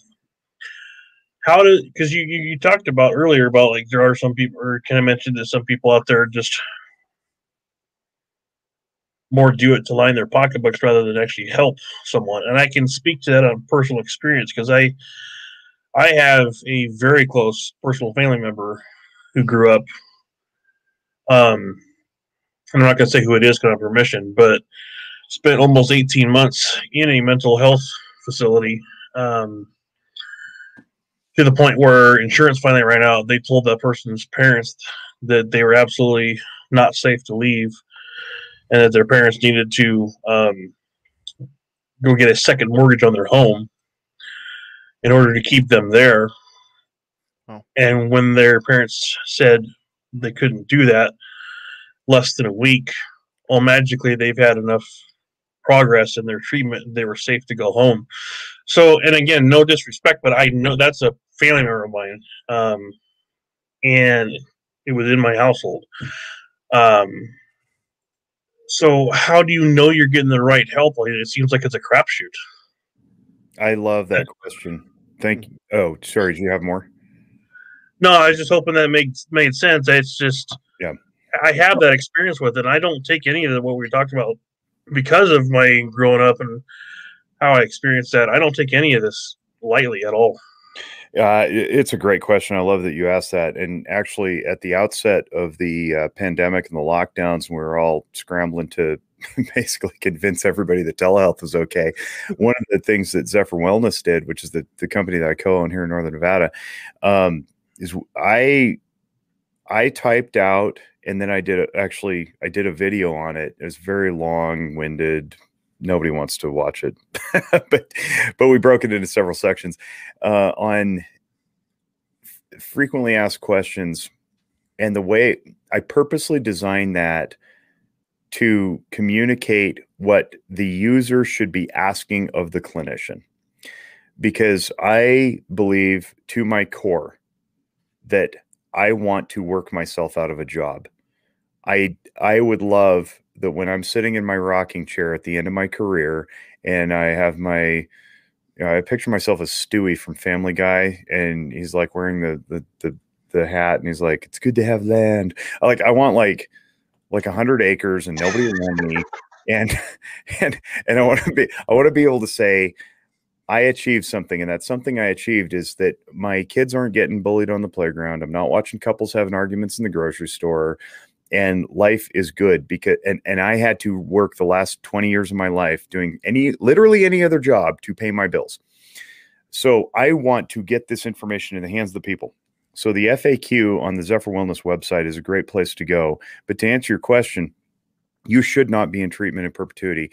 And if somebody was in I think I heard you say it was a facility, which sounds like residential treatment. If anybody's in there for 18 months and they actually have family support, and it's not just like a child who was raised in perpetual chaos in the foster care system and was passed around and has all this like crazy trauma history and nobody really actively participating. And even in that circumstance, I would say if you're in a facility for 18 months and there's no reasonable improvement, that is not only unethical, it's illegal, and it's tantamount to fraud. That's crappy care. And I know because I worked in a residential treatment facility for 2 years. That's despicable. So I just reject that at the outset. And I'm so embarrassed for my profession as a whole that you had to go through that. But I know it happens all the time, and that's the nature of corporate healthcare. So I would love to not be working. Some people don't necessarily share that belief, and I would also say that we should be cautious not to attribute to sinister nefariousness what can otherwise be chalked up as incompetence or ignorance. Some people are just not very good. But we also have to be mindful that there are those of us who don't have our best interests in mind. And it is our job as receivers of that care, as consumers, to push back and say, I demand better. And I asked that partly because I also have family members that worked in the mental health field, and I have a sister-in-law who is a psychologist. My own mom was a nurse, but the last 10 years of her life, she worked in a mental health facility working with adolescents and dedicated the last 10 years of her nursing career to that. So I've seen both the good and bad, but it's just it's hard to sometimes trust. Like, how would you know that you're finding the right person? Go to the FAQ page, man. I covered a lot there. And if you don't have it, anybody can hit me up. I'm easy to access. It's either info@zephyrwellness.org or jake@zephyrwellness.org. Feel free to shoot me an email and I'll answer it the best I can. I know we're time limited here and people's bladders are full. Jake, if you want to, over on the internal private chat there, go ahead and drop a few links and I'll copy and paste them into the main if you want to do that. Your website, email addresses, whatever you want to throw in there. So while Jake is doing that, Squib, do you have anything that you want to chime in there? We're a constitutional republic. A democratic kind? There's a difference. There is a difference. Yes. Again, this is tonight's topic is kind of a play or a version of Words Matter, right? So yeah. Good to bring that up. I want to comment too, not just on Defense Dad, what you said, but just in general tonight and forever, anytime that I'm doing a podcast, comments don't always have to be constructive, right? We want it to be real. If you've got a comment, if you've got something and you're afraid to say it because it might hurt somebody's feelings, we've got a couple guests that we don't normally have tonight. As long as you can ask your question or phrase your comment in a respectful way, it doesn't all have to be rainbows and unicorns here, guys. Defense Dad brought something up because if he's been through it or had somebody close to him go through it, that means that there's probably not the only person that ever dealt with that kind of crap. If you want to call out either somebody personally or something in a generalized manner as far as what Jake and Mike are doing and working with, I mean, it's okay. It's okay to have the discussion, because if you're thinking it or you're feeling it, then somebody else probably is too. So whether it's tonight or, like I said, at any point, any night that we're doing this, I mean, it's okay to sometimes throw those comments out there that are more I don't know if I want to say negative or derogatory, but just it's okay to bring out and talk about the bad with the good, because again, this is all about discussion, right? It's about learning. It's about it could be that comment right there that makes somebody share this with somebody else who needed to hear that. And so I'm glad you asked that too, Defense Dad, because that was cool. All right. We're going to wrap things up just so that it doesn't get too late. And my dog's asleep right now, but when she wakes up, she's going to have to go outside. And so we'll try to get wrapped up before she does wake back up. Yeah, she's shifted. Right. She's going to go back to sleep. Great. So, sorry. No, that's cool. So does anybody have anything else that they want to mention, get thrown out? And Mike and Jake, we'll start with you guys. Is there anything that you guys wanted to say that we didn't get to tonight? You haven't had a chance to say it yet, or something you were hoping somebody would ask and they didn't? You're free to ask yourselves your own questions if you want to. I just want to fire that new Ruger. Yeah. If anybody wants to ship me one as a test subject, that'd be cool. If you as a cancellation prize, you could go to my site on YouTube and see me shoot it. Pat, he's all hard, isn't he? Sorry. Well, now Jake did say though he's got family in Elkhorn, so if you come to Nebraska, then you'll just have to get in touch with us and see if there's a way to get together. Might be there. That would be. You're welcome anytime at my fire. Thanks, bro. All right. Does anybody else have anything that you want to? John, I just want to say that once again, there's a lot of, we take a lot of beatings in the firearms community, especially now after these tragedies, but there's a lot of good things going on. There's a lot of things that I can't even talk about. There are instances where I have mental health organizations fighting against some of these laws, because what I've done is every time I look at a law, I try to find the angle that, adds fuel to the stigma, the stigma of mental health. So we do have allies out there. They might not be perfect, right? But we have overlapping interests. And that's why it's important right now, especially if you're on social media. Sometimes in our circles, people are like, why do you sit down with certain people? Or, why do you try to bridge this gap? Well, I try to bridge this gap for exactly what's been happening lately. When these tragedies hit, and I can get the vice president, the president of these organizations, who originally probably would have just doubled down on any emotional law that was going to be presented. And they say, look, someone's asking me to support this. Hey man, why is this bad? Tell me again why we shouldn't back this. And I'm able to kind of talk them down and make them understand why this is not going to change anything. This is not going to stop mass shootings at all. That's why I do this. And I can't just sit there and flame these people and show these conversations, these text messages. I mean, my circle sees them. Jake knows, but there is some stuff going on, and this is why this is so important. Because I know a lot of people, especially with like the Pincus controversy right now, and I'm not going to say that I'm going to go, sit down with Dan Gross or anything like that, but I have developed these relationships to where they can contact me, and I can bring them right back into a reality to make them understand why these laws are silly and they will only add to the stigma of mental health, and they're racist and they're elitist and all these things. And this is 3 years of work, man. This isn't just, overnight. They respected me. I had to gain that trust and have those conversations. So Walk Talk America, please, everybody that's listening, go check it out if you haven't. But that's really what our mission is now, and we're focused on that. So. Oh, very cool. Very cool.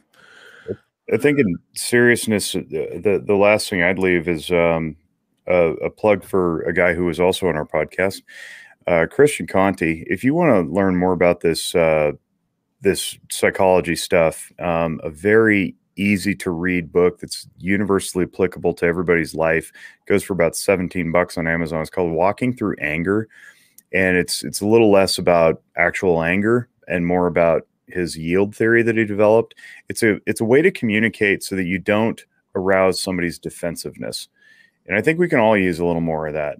Yeah. And I would plug that. So Christian Conte is his name, Conte. We had a great show with him, but his book, there it is. Mike's got it. Yes. Walking Through Anger. It looks like a yield sign. I would encourage anybody to pick that up. It's not just for, clinicians. It's for anybody who wants to learn how to communicate better. Very cool. I have to find some of those and get some links to a couple books put up here too. So, all right, we're going to wrap things back up. But before we do, one last time tonight, we're live on Facebook and YouTube. Thanks in part to Decoding Firearms, an easy to read guide on general gun safety and use. And I've got my copy actually right here. I can hold my own copy up. Also on the WTTA podcast. Right. Tell you what, everybody who is into 2A advocacy either knows John or is getting to know John. He's getting his name out there and doing some great stuff. But Decoding Firearms is a comprehensive guide to aid new shooters and veterans alike to get up to speed on the safe use of guns. With over 115 illustrations and 266 pages of content, this book is very comprehensive. If you're interested in learning more about Decoding Firearms, you can visit johnpetrolino.com/decoding firearms, and that is right there on the screen for you if you wanted to pause that. Decoding Firearms is available for sale on Amazon as a paperback or a full color Kindle version. Be sure to pick up a few copies for your friends and family members that want to get into the shooting world. Decoding Firearms, get yours today. All right.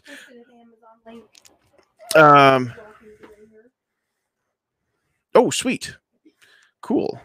My beautiful bride put that up there, and I'm going to put this one in there as well for Decoding Firearms. If anybody wants to go find that book, it's right there in the comments too, a link to that. So and some of these other books we will what was the first book that you guys were mentioning, the young lady or the lady had written? Yeah, I said in a messenger through Facebook, but it's a Warrior: How to Support Those Who Protect Us by Dr. Shauna Springer. That's the one that I would like to get my hands on and check that one out too. So, all right, we're going to give everybody a chance just to have any closing thoughts, and also we want to find out where people can find you. So, we'll just kind of go. We've kind of got a little bit of a Brady Bunch looking screen tonight. We're going to start down at the bottom and work our way back up a little bit. So, Jake, you're Alice tonight, I think. Isn't Alice the one that was in the middle? So. Right, yeah, everybody's pointing at each other. Okay, so Squib, we'll start with you. Any closing thoughts that you want to have, and then where can people find you if they want to hear what you have to say? And nobody wants to hear what I have to say. I keep telling you that's probably not true. Whatever. Probably not a good idea to jump on the show tonight, but still, I do appreciate the invite. Yeah, absolutely. I'm glad you were here. All right. Actually, we'll save you guys for last. So we'll move over to Ghost. Where can people find you? And any other closing thoughts that you want to throw out there? Go ahead, sir. Yeah, I don't want to plug anything. I'll just say this. If you're out there and you don't know that there's a light, you can't find the light, first of all, call myself 24/7, text, email, call Jake, call Mike. I know these guys personally. They'll take your call and email any time of the day. They're awesome people. Understand two things. One, I say this in every single podcast. One, you're not alone. And two, the world is a much better place with you in it. The problem that we have is that most of the people that are struggling with mental health don't know they have a problem. So if you have a loved one, look for tell signs that something's off with this person and confront them, talk to them, not in a negative way. Talk to them as quickly as you can and try to get them as help as quickly as you can, because most of the time they don't realize that something's off. Thanks for having me, man. Yeah, thanks for being here. All right, Pat, we'll move to you. Where can people find what you have to say? Where can people find the videos for the Max 9 and the Shield Plus?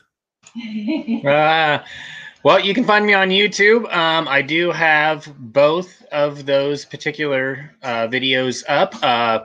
I have me shooting both of the guns, and my wife has finally decided to come on camera, and kudos to her because she's a little camera shy. So yeah, she's on there too, reviewing both of the guns, and we're going to do a sit down review of both of them, pros and cons on both. But yeah, you can find me on YouTube at Pat Hirsch.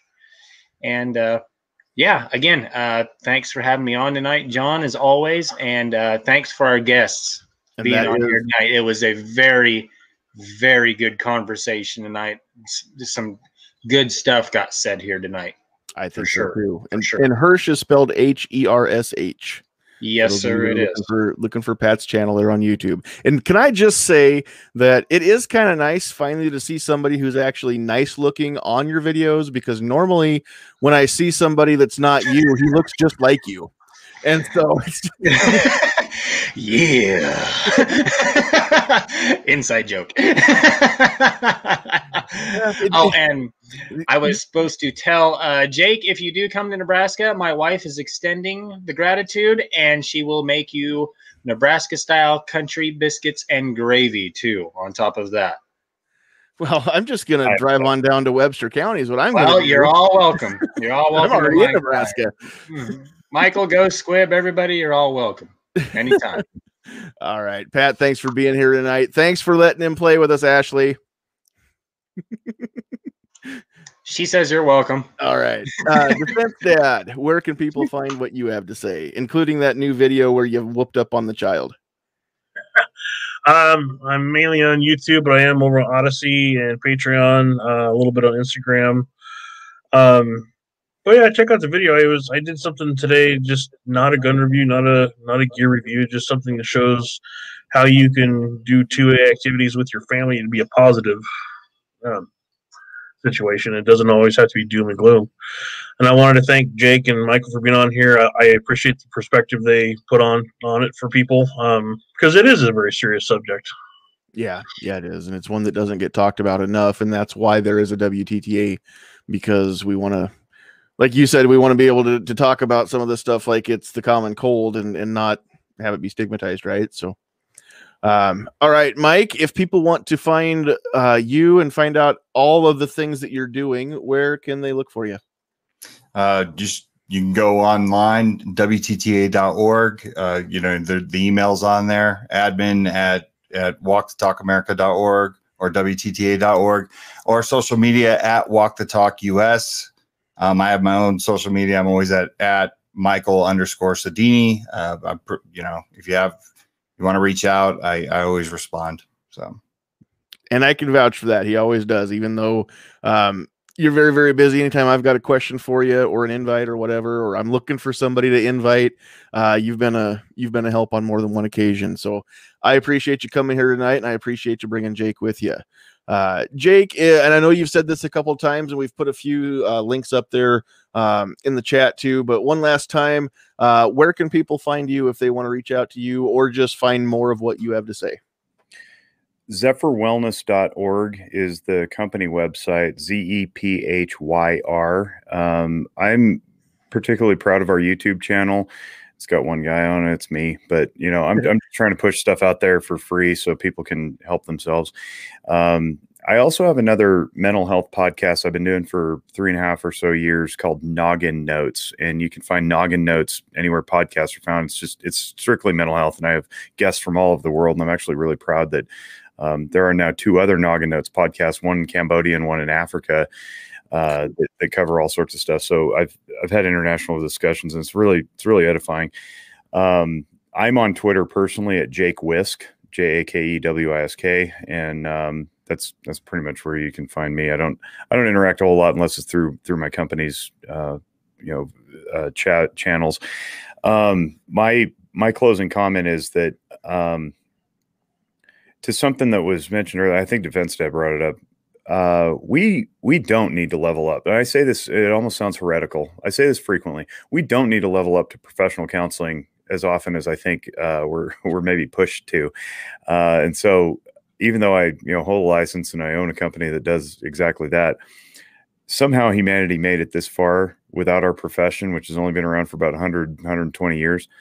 And I think we need to press in on our own communities and our own loved ones and our own neighbors, and utilize them, right? Get feedback, be vulnerable, and receive that, and augment and grow intimately with one another, because professional therapy is great and all, but I liken it to going to the mechanic. If you can fix your own car and change your own oil and oil filter and air filter and cabin filter, you don't necessarily need to pay somebody to do it. And I think that doesn't get said a lot. And so part of what I try to do is just push information out into the public sphere so that people can return to their own innate ability to heal.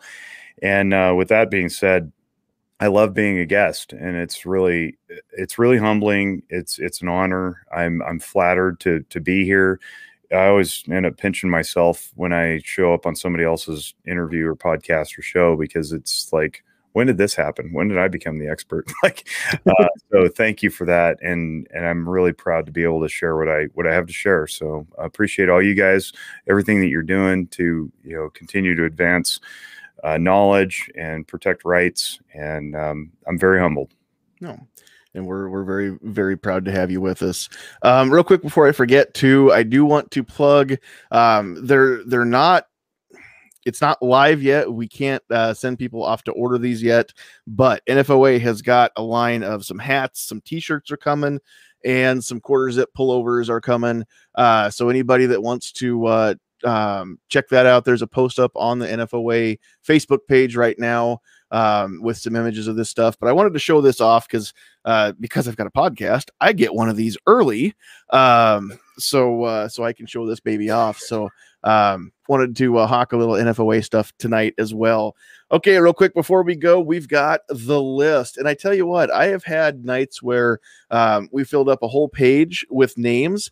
The list isn't very long tonight, but what we lacked in quantity, we more than made up for in quality. And I didn't put a whole lot of the comments up on the screen, but there was some good discussion going on out there in the chat as well. Over on the Facebook side, it looked like we had Eddie and Greg were the two that were commenting on the live discussion there. On YouTube, we had Grim90, Pat Hirsch, MKJO, DJ Play Nice, also a Nebraskan, Defense Dad, G23, Blitz, Mike, not the one in our panel, Two Live Moo, Guitar Man Pete, Seven Wonders, Patriot in the Dark, Vanessa Kitty, Ghost Tactical, Vash Matrix, Keith Gregory, Ozzy Osbourne, Agorizer, Tim Foley. I saw a guy that comments out there.